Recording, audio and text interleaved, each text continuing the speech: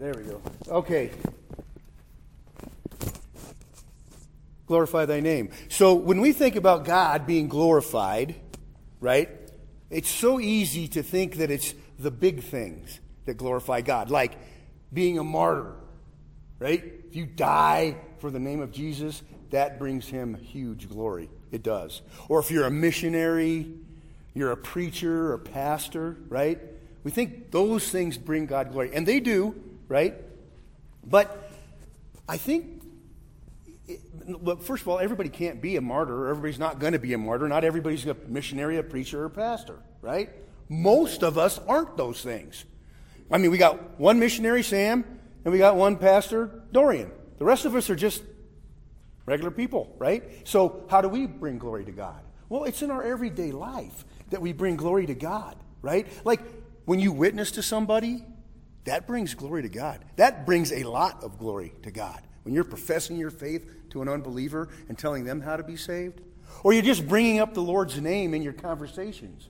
You know, hey, how's work going? Oh, my job's going great. The Lord has given me a good job. That brings glory to God because you're bringing up the Lord's name in your conversation, right? Or being kind to somebody, doing good works, being patient with anybody, but maybe especially your kids or your spouse, right? Being patient with them, right?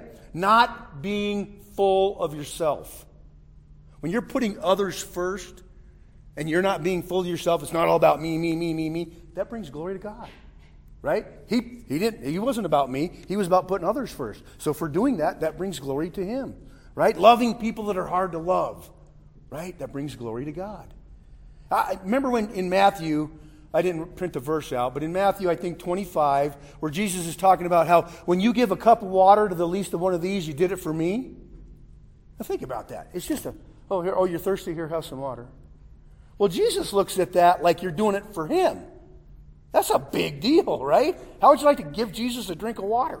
Right? That's a big deal, right? That's how Jesus looks at it. So it's these little things in our everyday life that can bring glory to God. It doesn't have to be the big thing. So let's just think about how we can live our lives, use our mouth, use our actions, and we can all bring glory to God by how we live.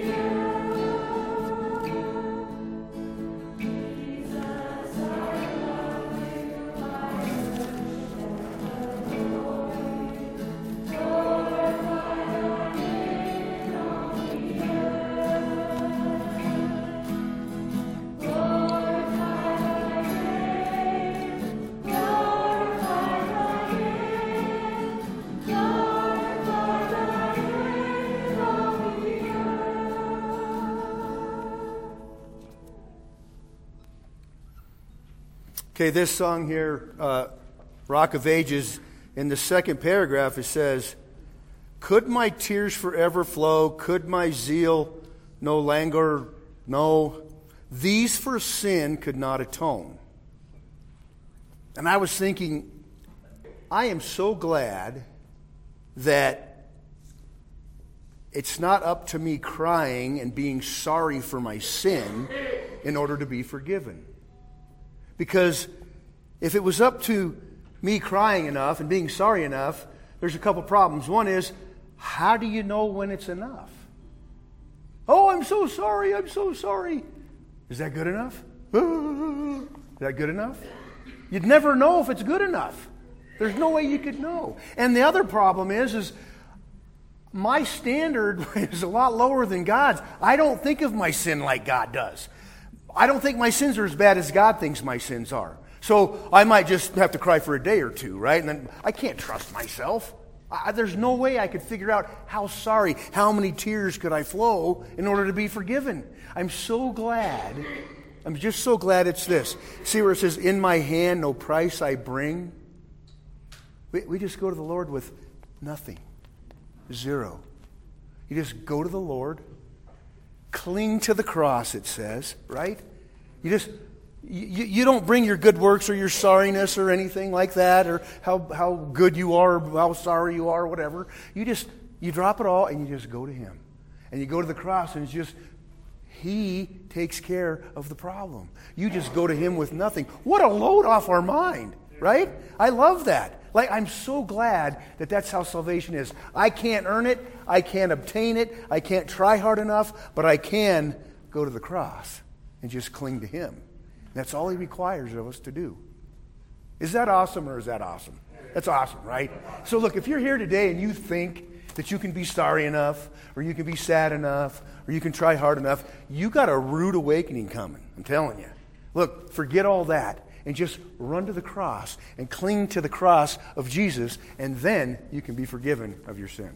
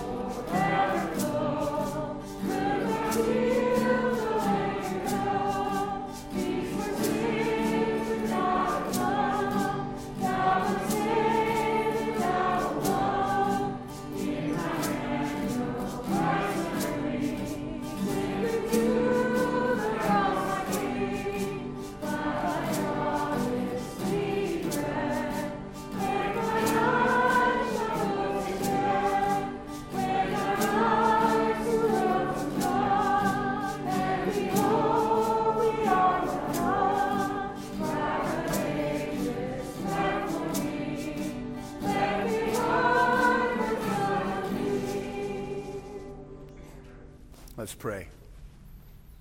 Lord, I know I'm not the only one that's grateful that we don't have to be sorry enough. We can't cry enough. We can't do anything enough to be forgiven of our sins. Lord, we can't. But I'm so excited and so happy and relieved that I can just come to you with nothing, and you'll accept me that way.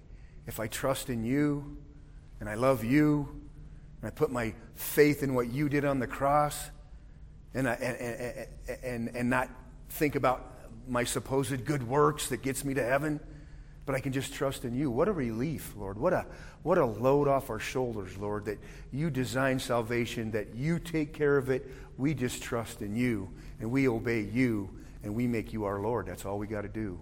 What a great thing, Lord. We are so grateful for that, Lord. And I just pray if there's somebody here today that thinks that they're going to be forgiven because they are sorry enough and they've been good enough and their good outweighs their bad, or whatever screwy way of thinking is, Lord, I pray that you show them that the only way to be forgiven is to cling to your cross and what you did there.